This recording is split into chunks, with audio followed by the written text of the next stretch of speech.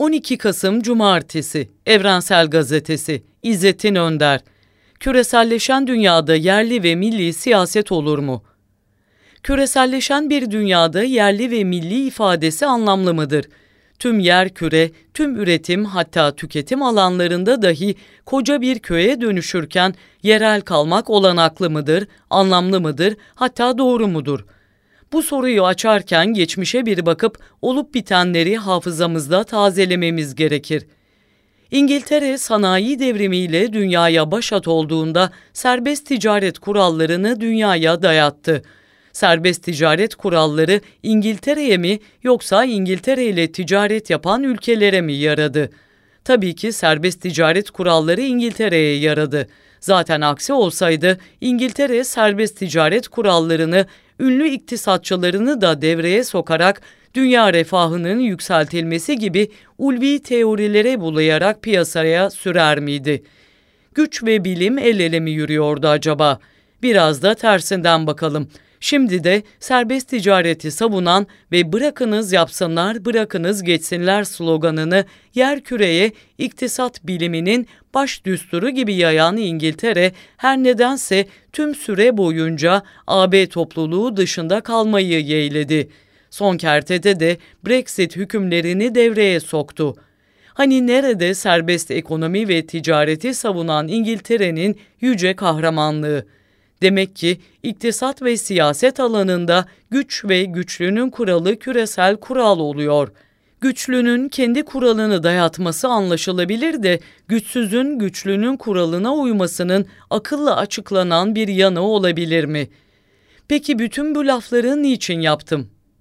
Bu çok doğru ve yerinde soruya şöyle bir soruyla karşılık verebilirim.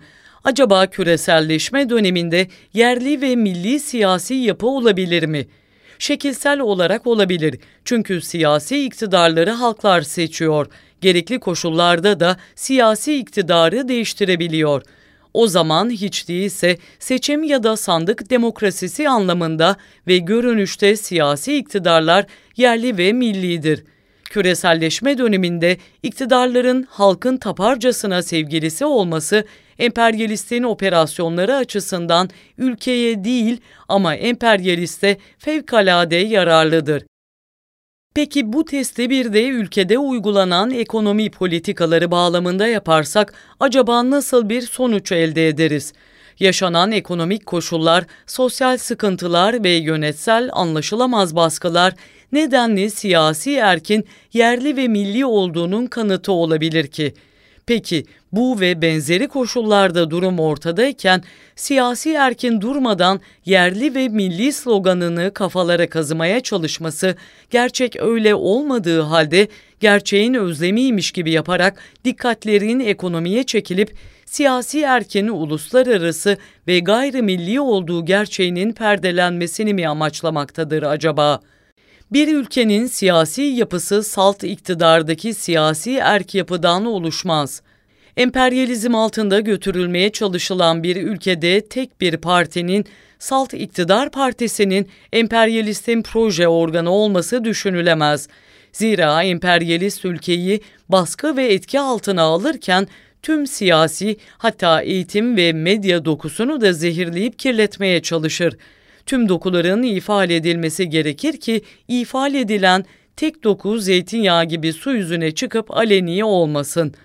Taşların bağlanıp köpeklerin salındığı günümüz dünyasında hemen hemen hiçbir ekonomi kendisini küresel kasırgadan gereği şekilde koruyamaz. Hatta ekonomik açıdan küresel gelişmelerden uzak durmak, oligarşik yönetim kurmak ülkenin aleyhine de olur. Ara çözüm sınama yanılma yöntemiyle değil, bilimsel kurumların halkın ve ekonominin çıkarları doğrultusunda geliştireceği planların halk nezdinde kabul edilmesi ve uygulamaya geçirilmesiyle olur.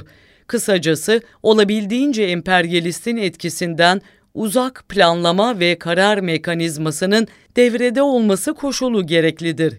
İşte siyasi erkin tek başat güç olmayıp eğitim kurumları, medyası, adalet organı gibi tüm kurumların baskısız, denetimsiz, karşılıklı etkileşimiyle oluşturdukları ortam emperyalizme karşı olabilecek en etkili güçtür. Peki günümüzün yaygın iletişim kanalları bağlamında emperyalizm bu dokulara da başat olamaz mı? Tabii ki olur.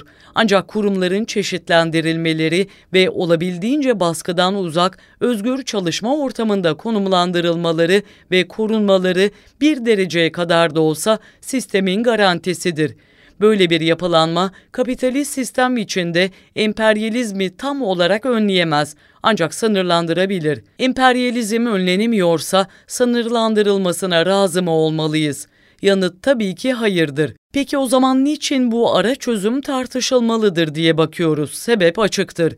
Şöyle ki, emperyalizm elektron ışınları gibi fark edilmedik şekilde, hatta önceleri yararlı gibi algılanarak topluma nüfuz eder. Bu koşulda taraftar toplamak ve etkili mücadele etmek zordur. Kurumların siyasi baskı ve etkiden arındırıldığı durumda ülkede yaygınlaşan aydın, yetmez ama evet cambazları değil, tartışmaları ve yapılan yayınlar toplumu çevreleyen habis dokunun anlaşılmasına yol açabilir. Belki de bu koşulda dahi sorun ancak biraz anlaşılabilir ama yılmadan yapılacak mücadele toplumu ve insanlığı salaha kavuşturabilir. Kimi post-Marksistlerin inandığı gibi zenginleşme ve toplumun eğitim düzeyinin yükselmesiyle devrimsiz dönüşümünü gerçekleştiremez. Eninde sonunda devrim gerekir.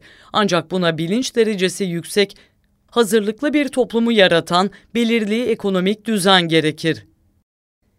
12 Kasım Cumartesi, Evrensel Gazetesi, İzzettin Önder.